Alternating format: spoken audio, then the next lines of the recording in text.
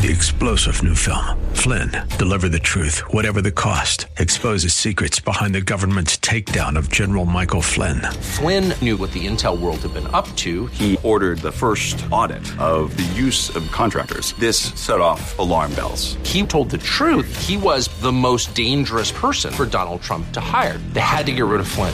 Flynn, deliver the truth, whatever the cost. Available now. Watch it today. Go to salemnow.com. salemnow.com.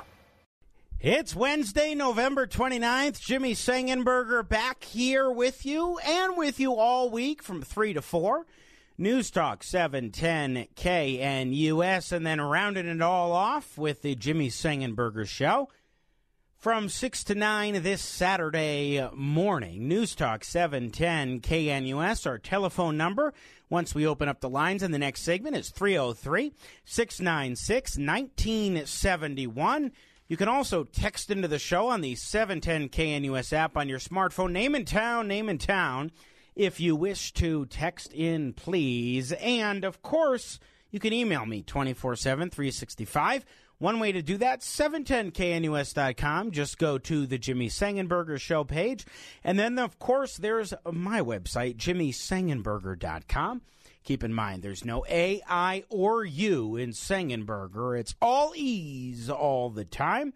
Once you know that, Sengenberger is easy. Lots that we're going to dive into and talk about today, but I want to get right to our guest because something extraordinarily fascinating happened in the last couple of weeks when a free market, Austrian-style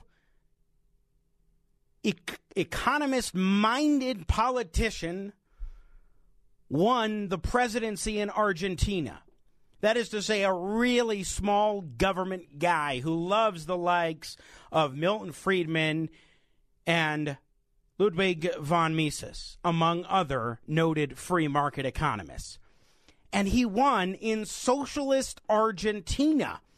Decisively enough, too, where his opponent conceded right away and acknowledged that he would be the next president, that Javier Milei would be the next president. Now we hear, though, in the press, especially with other so-called populist victories in other countries, such as El Salvador, Italy, and now in the Netherlands in the last day or two, where you have these so-called populist victories. Interesting, though, hearing a very limited government free market guy being described as a populist, because generally speaking, you don't often see populists championing let's slash the government in these extraordinary ways. But alas, that is Milei. And there was a fascinating piece last week put out at Law and Liberty, lawliberty.org, by the senior fellow at the Liberty Fund, G. Patrick Lynch, that I really wanted to discuss on the program. Misunderstanding Milei, really diving in to how the media is, charitably we could say, getting it wrong on Javier Milei and what is happening in Argentina. Very pleased to be joined now, taking some time today, by G. Patrick Lynch, who joins me now again from Liberty Fund. Good afternoon, Pat. Welcome to the show. Jimmy, thank you very much for having me. Great to be here. It's good to have you on. I'm glad we could chat, especially because when I see anybody anywhere in the world being elected president of a country who is as free market a guy, libertarian, anarcho-capitalist, Austrian, whatever term you want to use, that's this guy. It's kind of mind-blowing, especially when you think about socialist Argentina. Big picture, and then we'll dive in. What's going on here? Well, I think what's going on is that after 80 years of failed government policy that was designed primarily to create a large welfare state, empower public sector unions, shrink its global impact, and to try to make the economy a managed, planned economy, using both fiscal policy and monetary policy, the country has been suffering from inflation rates that are double to triple digits on a regular basis now for decades. And the wealth destruction that's gone on is unbelievable. I think it's one of the greatest failed states of our lifetime. I mean, you're talking about a governance structure that has taken a wealthy country a country that has got immense natural resources, got a high level of education, and was primarily middle class, and actually one of the wealthiest countries in the world. If you were an immigrant in Europe in the 1890s, early 1900s, and you were choosing where to go, the United States or Argentina, it was a coin toss because Argentina was actually wealthier at that point than the United States was. So this was a country that at one point was on a trajectory to become a highly successful political and economic system. But what happened was under Juan Perón, who people may know through the musical Evita, Peronism started, which was essentially a kind of a right-wing form of economic nationalism and a large political structure. And it destroyed the wealth of the country. So that reaction, that destruction, had a profound effect on young people. And Milei's popularity among the young is very high. The young carried him to this victory, which is a really, really interesting point, particularly in contrast to a lot of what's going on in the U.S. and elsewhere, because they don't see any future. So he won basically through the situation being so dire that people were willing to take a chance on some policies that frankly sound a little radical to mainstream economists, but also to the mainstream media. Let's talk for a moment about who Javier Milei is, because he is an extraordinarily interesting guy. I mean, I don't know how many people in politics have cloned dogs, let alone have the kind of background. I mean, he also is fascinating. I was reading up on how back in September he traveled to New York City to meet with a number of Hasidic Jewish leaders again, September of this year, during his campaign for president of Argentina, and he's Catholic.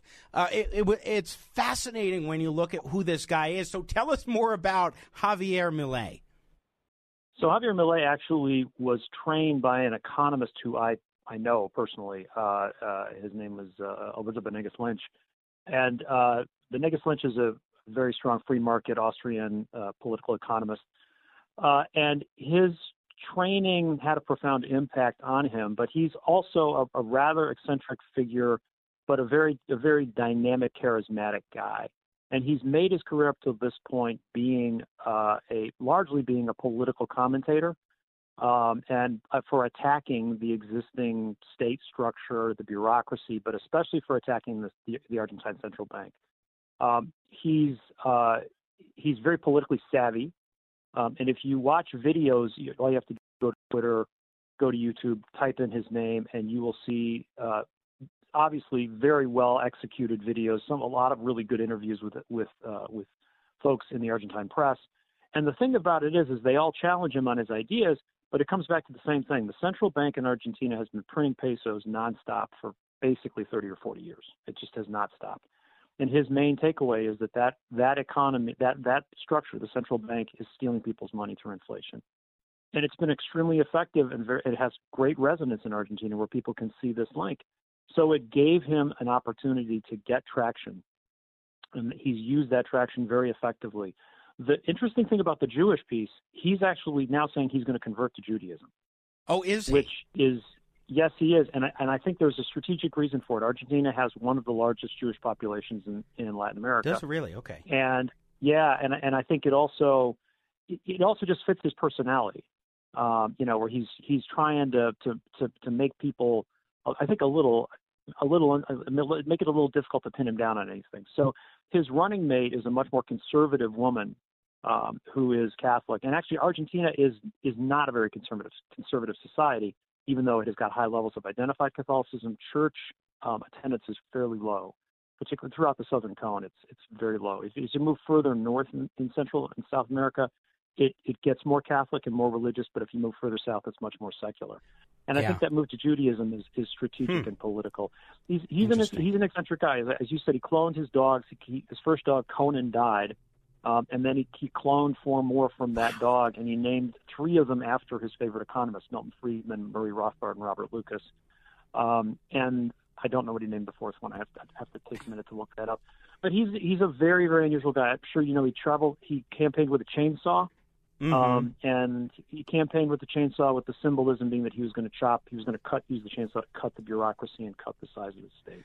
Yeah. So it's a very, very magnetic personality. It's fascinating to me to think about, okay, so Argentina 100 years ago was the 6th wealthiest country in the entire world. Now it is the 66th wealthiest country in the entire world, dropping dramatically just below Mexico and just above Russia. So that tells you about that decline. So to hear you talk about, Pat Lynch, hear you talk about a guy elected president in Argentina who campaigned on, I am going to cut the state, which means reducing the welfare programs that are throwing all sorts of goodie bags out there, at least theoretically, that actually resonated with people. Whereas here in the United States, we can't really fathom of that kind of boldness since, say, Ronald Reagan. Yeah, it's been, well, certainly the U.S. government has been handing out money, well before COVID, but certainly through COVID and since then in large bags. And I think with Argentina, what's happened is you've got two things. The first is that the inflation rate's been in excess of 100% for several years. Now you have to take a minute to let that soak in, right? Wow. 100%. And let me give you an example of how bad it is. If you want to buy a house and this is not a new thing. If you want to buy a house in Argentina, it is not sold or priced in pesos. It's sold and priced in U.S. dollars. And in order to purchase, there are no loans. You cannot get a loan for a home because how can you possibly structure a loan when interest rates are 100, when inflation's at 100%? You can't. So in order to purchase a home, you have to show up at the closing with U.S. dollars to pay the purchase price. That's how homes are exchanged. Okay. Wow. There's the effect of prices for consumers is devastating. The effect of people on fixed salaries is devastating. So finally, it took years and years and years, but people could finally see the takeaway from profligate central bank policy. Hyperinflation is a technical term, but 100% is certainly hyper enough for me. And then the government spending that was fueling this and not ameliorating the problem helped young people realize that they needed to take a different path if they were going to have a future in that country. And I think that it's a bold reaction against the kinds of policies that are being pursued in a lot of the rest of the developing and developed world. So it's remarkable, and it's generational. I think that's pretty striking from an American standpoint, where we look at millennials and Generation Z as being more left-wing, as aspiring more towards socialism. Now, I would actually debate that, at least with the millennial generation, especially as my generation, I'm a millennial, gets older. But nevertheless, there's at least this reputation for generations Y and Z being that kind of left wing. And then you go into Argentina, and it is very different because they have lived under this. Their parents lived under this. Their grandparents lived under this. And this debt run amok has really gotten to them as we can't live like this any longer. Let's make a radical change. Yeah, and it's something that I think is powerful in the possibility, and I hope we get a chance to talk a little bit about the media reaction to him, because the media reaction has been so horrible. Is that if he can be somewhat successful in cutting the size of the state and getting the monetary piece under control, and the policy that he wants to do that is by dollarizing the economy. If he can pull that off, it's an example of free market limited government economics that's successful. And there's already an example of that in South America, Chile, which the media do not like.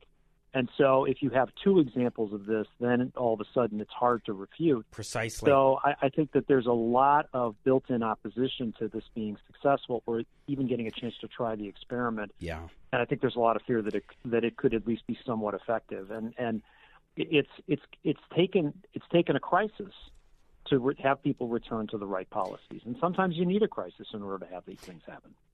We'll get to, in a moment, the question of the media and how they've handled this. G. Patrick Lynch, our guest from the Liberty Fund. But you write in your piece at lawliberty.org, Misunderstanding Milei, quote, "He faces nearly intractable political challenges in achieving even a small percentage of his legislative agenda.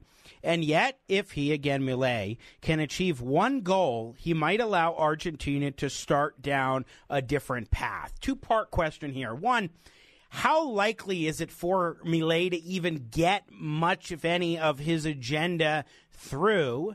And number two, if, let's say, he's not able to be very successful in that, and things continue in this slide, and he gets blamed for it, what about that? Is there a possibility that this could flub, and then it's, we tried that experiment with smaller government in Latin America, and people can point to Chile, we ignore that.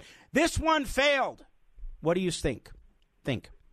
Well, so first of all, I think let me answer them in the order you asked them. So it depends on what he can get done. 2 nights ago, I had a conversation with someone who is involved with the educational reform piece in his new government, who I will not name, but is basically writing the legislation that they're going to introduce in an extraordinary session that he's going to call right after his inauguration. And there's a lot of, I wouldn't say concern, but there's a lot of realism about the challenges that they face. And those challenges are twofold. One is one that you identified, which is, what if you don't get enough of it passed to give it a legitimate shot, really? And that there are a lot of entrenched interests. There are a lot of government interests. There are public sector unions. There are private sector interests. When you've got an economy like the Argentine economy where favorites are played, where the state picks who the winners and the losers are, the winners want to protect their interests, and the public sector unions do not want to be cut, and the bureaucracies do not want to be cut. So there will be opposition. I think the hope is that because his support is so young, that they will mobilize themselves in opposition and support of his policies and be able to get some of this stuff done. The example that I mentioned is Ireland, because that's the one Milei uses. So Milei points to Ireland. He pointed to Ireland throughout the campaign saying, look, this is what I want to do. And Ireland had a much simpler task, although they still face a lot of challenges in terms of cutting the size of the state and cutting their tax policies and freeing up the economy. I think it depends on how much he can get done, honestly, and what he can achieve through those changes to determine whether or not he can be successful. If he fails, will he be labeled as a failure from the right? Probably, but the left has already failed. The key takeaway from this election is that this is an example where left-wing politics was an abject failure. That I don't think you can call Peronism anything but left-wing politics, economic management by the government, large state economic management, and it's been a miserable failure that people have soundly rejected. And no matter what the next step is, I don't think that's going to be after Milei. Whatever he can do, I don't think the next step is a return to Peronism, unless it's completely reconceived. So I think everyone I've spoken to down there is very realistic that they don't think he's going to get a ton of everything he wants. But the key thing is, can he move the economy in a direction where he can stabilize the monetary piece and get some of the fiscal reforms and some of the policy reforms, and then people can start to see some changes, and that might empower him to do a little bit more. If he could get the country dollarized by the end of his term, he would be a hero. And I don't mean that just normatively. I mean just ending 100% inflation by linking it to the US dollar would be more than sufficient to help it. What's extraordinary as we have our conversation, G. Patrick Lynch, again our guest senior fellow at the Liberty Fund, is that everything that you are sharing with me sounds free market, sounds libertarian, sounds like somebody who is focused on shrinking the size, scope, breadth, and depth of government and slashing spending and making dramatic changes in that regard. Free market. It does not sound like what you hear from much of the mainstream press in America, where they're like, oh, he's a far-right populist. He's the Trump of Argentina. And the list goes on with that kind of rhetoric. This is a guy who's identified serious economic failures within Argentina and has specific policy prescriptions rooted in limited government, rooted in Austrian economics in particular, to address it. There's nothing Trumpian about that, except he's very clear on where he stands and he's willing to go out on a limb for his beliefs. I think you've nailed it right on the head. There's nothing Trumpian in it. Well, I would add one more thing. Apparently Trump congratulated him after he won. which is the no. I mean, yeah, I know it's shocking, isn't it? I mean, that pretty much tars and feathers him right away as a Trumpian. Right. It's amazing to me how intellectually vacuous the mainstream media currently is, because he's being lumped in with people like Meloni of Italy, Bukele and El Salvador, when the context in all three of those countries are very different. The policy interests of those three leaders are all extremely different. The key thing that links them all together is, though, they don't adopt the sort of mushy left-wing politics that the mainstream media would like people to follow. So in Milei's case, the notion that you could abolish central banking, that you could essentially link, he's not even advocating for the gold standard. He's advocating for dollarizing the economy, in which the U.S. dollar would become the standard currency of Argentina. Now, what that would effectively do is end the money printing and the domestic money printing and the hyperinflation that's currently hitting the country. Can he do it? Do they have the money to be able to do it? It's not clear at this point, and it's not really clear how that transition would occur. But that's not a right-wing policy. I mean, that is, as you just said, it's a radical libertarian Austrian economics policy. You could talk about it from the standpoint of not having a local currency because that currency has been mismanaged, but that has nothing to do with right or left-wing politics.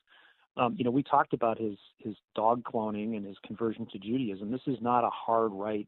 He is pro-life, but I mean, if someone's pro-life makes them far right, then I think the media needs to be very clear about that. Then, a lot of us are far right, even though we don't necessarily feel that way. So the language that's being used is incredibly sloppy. It's not descriptive at all, and it doesn't really create the opportunity to debate the policies. I mean, if you just tar and feather someone with a name, you might as well say you've given up the game, because in order to really inform your readers, you've got to be able to provide people with policy, as you do in your show. So this is where I think the media is showing itself again to be out in touch with the times, out of touch with the current market for demand for information. Which is exactly why I wanted to have you on the program. G. Patrick Lynch with the Liberty Fund, Misunderstanding Milei. We'll talk down the line, and I want to share more with folks at a future point about Liberty Fund and the work you guys do as well. Thanks so much for your time today. Really appreciate it. Jimmy, thank you for having me. All right, take care. Once again, G. Patrick Lynch joining us on the program. I'm Jimmy Sengenberger. We're going to take a quick break. On the other side, what are your thoughts?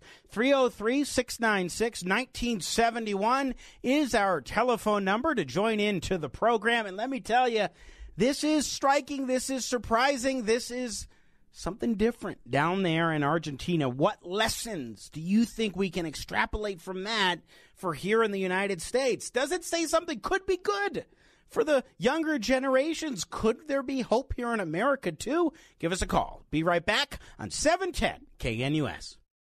Rocking and rolling back. Jimmy Sengenberger here with you. News Talk 710 KNUS. Fascinating conversation with G. Patrick Lynch of the Liberty Fund, talking about the eccentric new president of Argentina.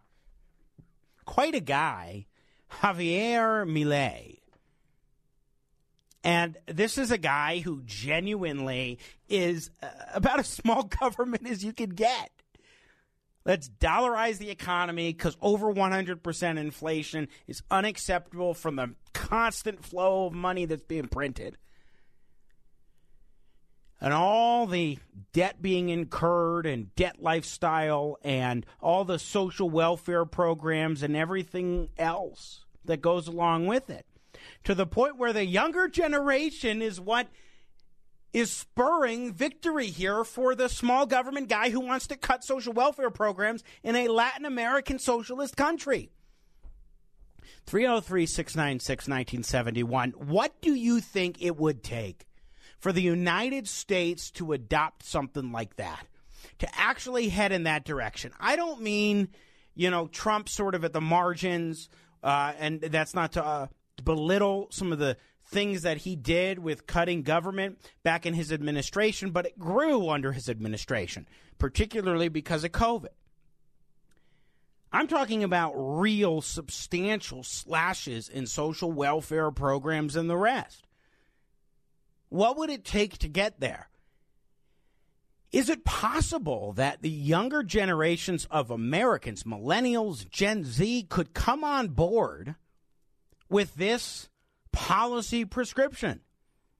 Smaller government. And really in a bold and brash way, like Millet is trying to pursue. I look at where we are now as a country and see our continued progression, the progress, they say, is being made into bigger government, which, frankly, I know others say this. I've said it before I heard others say it, but it is a regression, not a progression. It is the fact that these are regressive statists who want to grow government, grow our reliance on government, grow our dependence on government, grow the power, influence, and control of government in our day-to-day lives. That is regressive, not progressive. If you think about it, a true progressive ideology is liberty. It's what the Founding Fathers brought with the Declaration of Independence and the Constitution.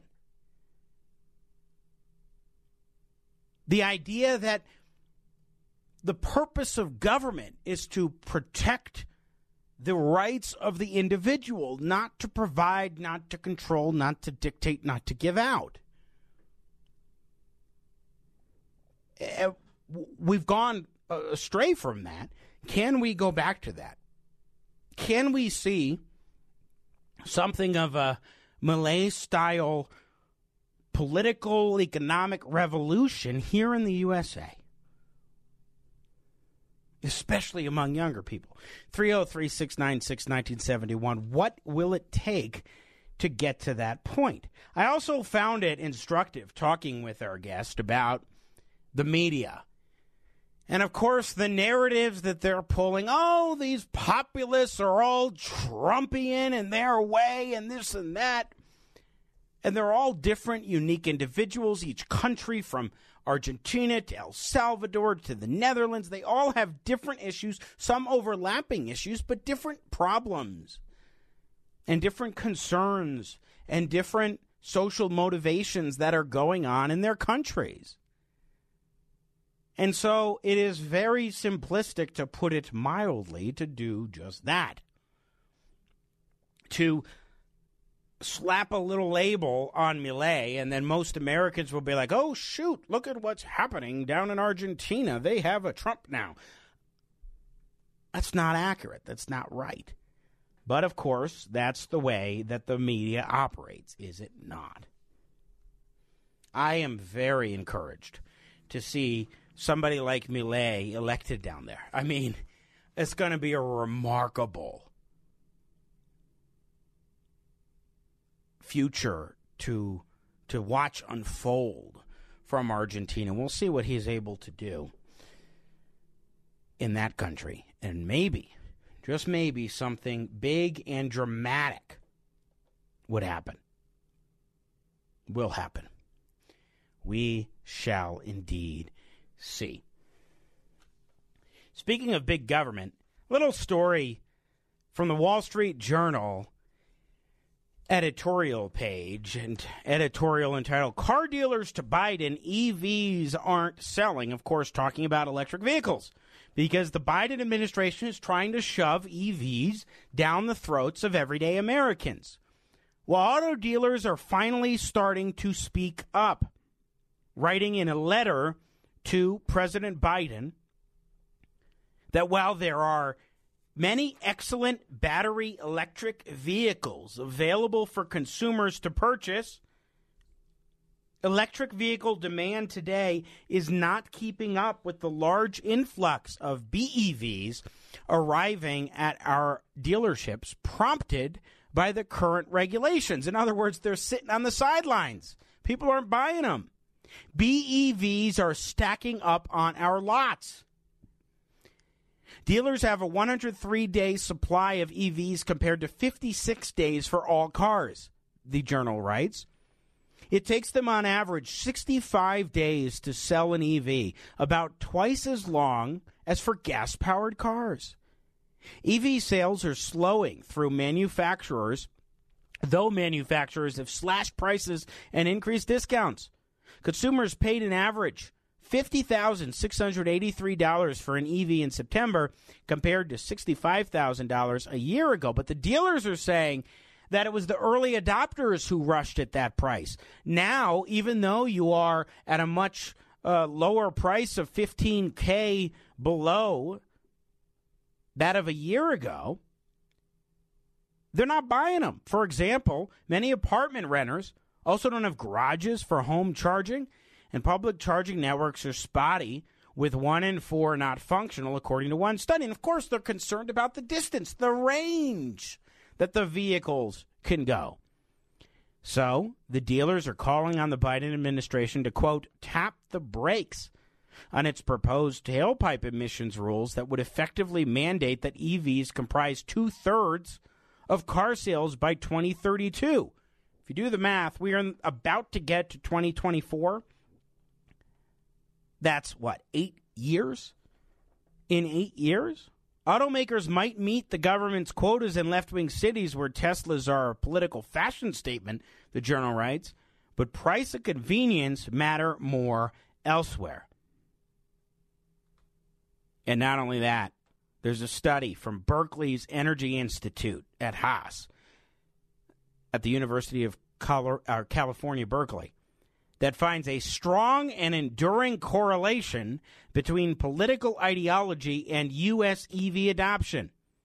About half of EVs registered as of last year were to the 10% most Democratic counties, and about 1/3 to the top 5%. Suggesting it may be harder than previously believed to reach high levels of U.S. EV adoption. And folks listening to this radio station are saying, yeah, and we knew it. We told you, we were saying it. But the government didn't listen. The big government, the all-knowing, all-powerful federal government and state government here in Colorado haven't been listening. And been trying to shove this all down our throats, and Americans are saying, we can't afford it, we don't want it, the tech isn't there. And hopefully we don't need a Javier Milei to stop that. But we just might need it. Who could that be? I don't know. But we definitely can see that from Argentina to America, big government consistently fails. I'm Jimmy Sengenberger. You're listening to News Talk 710 KNUS. You want to join into the conversation? Text in on the 710 KNUS app on your smartphone or call in 303-696-1971. When we come back, what do I have in common with Mayor Mike Johnston of Denver? That's next. Stay with us. Final segment, coming back to the king of the blues himself. May he rest in peace, B.B. King. He came out with a Christmas album a number of years back in the early 2000s. This is from that little Christmas celebration. The album was a Christmas celebration of hope. Gotta love having a little blues in your bluesified Christmas. Good to be with you, as always, all week here from 3 until 4. So, ladies and gentlemen, what is it that Denver Mayor Mike Johnston has in common with Jimmy Sengenberger?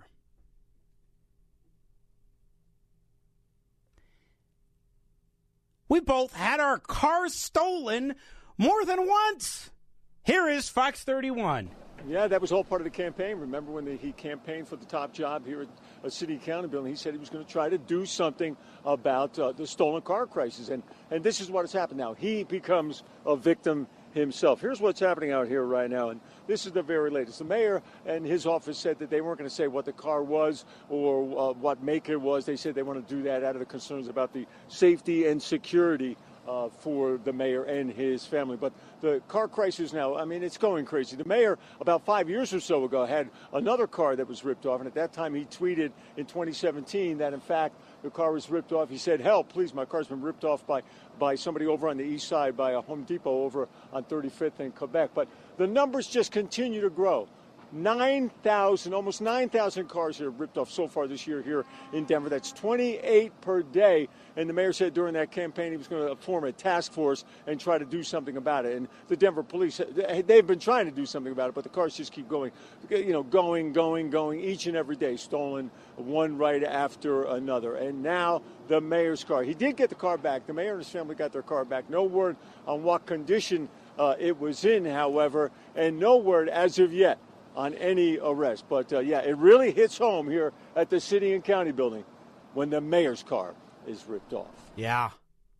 Huh. Although I guess his first one, it was said, was 2017. For me, I had just a couple years distance. I had a car stolen in 2020 in the summer from my complex in Aurora. And then it was stolen from the auto body shop, burst right through the gate weeks later after it had been recovered. And then last November of last year, I was at the Arapahoe County Republican Party's election night shindig at the Stampede in Aurora, and lo and behold, stolen again. Well, different car. So, 3-time victim, he's a 2-time victim. I guess I beat him. Do you really want to be beaten? Somebody with that kind of metric, though? But here's the thing. According to his press secretary, quote, Mayor Johnston's car was stolen about a month ago, and it has since been recovered. But to protect the safety of Mayor Johnston and his family, we can't share where it happened. Now, at Govets the Problem on X, the platform formerly known as Twitter, and my thanks to Alexa and Littleton for sending these tweets my way, noted this. So it gets worse. The Denver mayor had his car stolen and then decided he wouldn't even tell the people of Denver that his car was stolen. Yeah, why are we just finding this out a month later? A curious question. He also asks on X, formerly known as Twitter, should Mike Johnston CO be criminally prosecuted for any crimes that are committed against his stolen vehicle? After all, that's what Mike Johnston's Democrat Party wants to do with firearms. A fair question. A couple of fair questions here. But it is quite striking. Not even the mayor of Denver can avoid having his car stolen and a second time. Here, text coming in just now. Brian in Denver. An FBI agent was just carjacked in D.C. When will these Democrat cities wake up? That's a good question. Well, here's the thing, though. There's not actually chaos going on in these Democrat cities. It's just that the right wing is targeting Democrat cities, particularly if they are led by mayors of color. At least that's what's being said by Chicago Mayor Brandon Johnson. Everyone knows that the right-wing extremism in this country has targeted democratically ran cities. And quite frankly, they've been very intentional about going after democratically ran cities that are led by people of color. And their whole motivation is to create disruption and chaos, because that's what that particular party has been about. For the extremism in this country to use people as political tools to settle political scores for something that happened 400 years ago. They're still mad that a black man is free in this country. What? Okay, so he was talking about the transporting of migrants from the southern border up to, and certain Republican states down south up to Democrat-run cities. That's what he was talking about. And he's saying there that the right is unhappy that slavery ended. He even said in another part of that clip, I spliced it a little bit to shorten it down, but he even said that they haven't accepted that the Civil War is over. They haven't accepted the results of the Civil War. What? What is he? What? That's the mayor of Chicago. Can't even take him seriously. He can't even take himself seriously with the kinds of things that he's saying. So it's not that Democrat-run cities are all messed up. It's just that it's racism from the right that's pointing to these messed up Democrat cities and responsible for the messed up Democrat cities. Oh, my goodness. And I like this tweet from Stephen Littleton, or text rather, on the 710 KNUS app. Jimmy, karma apparently does visit Democrats. I need to get that rib shot button that Stefan used to have. That's what I need for some of the things we've been doing this segment. And going back to Millet and that discussion earlier, a text that I missed, and it kind of ties in with the discussion about Democrat-run cities, too. Jimmy, but if government didn't exist, who would hire all the stupid people? Okay, there are some smart people who work in government. Some. Some. Oh, my goodness. But yes, big government is the place where you just go ahead and you hire all sorts of people and give them jobs. And remember, Louis Armstrong had a great song back in, was it the late 30s? WPA, about the Works Progress Administration, and it was just satirizing how you were getting paid to sit around and be lazy, basically, during the Great Depression. And that was one of Louis Armstrong's, a really great song. If you're not familiar with it, go check it out. WPA is the name of the song. But if Louis Armstrong was recognizing that nearly 100 years ago, by the way, 90-something years ago, then we should all be able to recognize that. I don't know what kind of world that we are living in, but whatever it is, we're living in it, and that's for darn sure. And I look at what's happening in Argentina, and I say maybe there's cause for hope here in America. Maybe there is cause for hope for our own country. God willing, there is. One more thing, speaking of the kind of inflationary dynamics, and thank goodness we do not have the kind of inflation even remotely that they have in Argentina, but from Fox Business. All right, well, the cost of living squeeze, how far does your money go? Well, it requires $119.27 to buy the same household goods and services as you could with just $100 before the pandemic. Let's take a look at some of the prices under President Biden. You can see here natural gas, that's up 29%, groceries up 25%, those used cars higher in price by 35%, electricity up 25%. Of course, the troubling trend here, guys, these are all necessities. They're all necessities, and now for every $100 you have to spend on those necessities, you're spending an additional, or back then, you're spending an additional $20 now. And that adds up. That is Bidenomics, which is just a weaker version, shall we say, a lesser version of Argentina's economy for the last 80 years. Let there be a new hope, please. And it is us, it is we, the people, who must provide that hope. That is it for me today. Back in the saddle the next couple of days from 3 to 4, Saturday morning then 6 to 9. Be sure to tune in then. See you tomorrow. And as always, may God bless America. 3-star General Michael J. Flynn, head of the Pentagon Intelligence Agency, knew all the government's dirty secrets. He was one of the most respected generals in the military. Flynn knew what the intel world had been up to. He understood its funding. He ordered the first audit of the use of contractors. This set off alarm bells. The explosive new documentary, Flynn, Deliver the Truth, Whatever the Cost, uncovers the facts behind this scandal. Flynn told the truth. He was the most dangerous person for Donald Trump to hire. I find out the worst enemy that I'm going to face in my life is right here in America. They took my assessment and they wanted me to change it. And I was like, I'm not changing it. They had to get rid of Flynn. With in-depth interviews, archival footage, and never-before-seen personal records of the man behind the headlines. I just felt like I was drowning. Flynn, Deliver the Truth, Whatever the Cost. Available now. Watch it today. Go to salemnow.com. salemnow.com.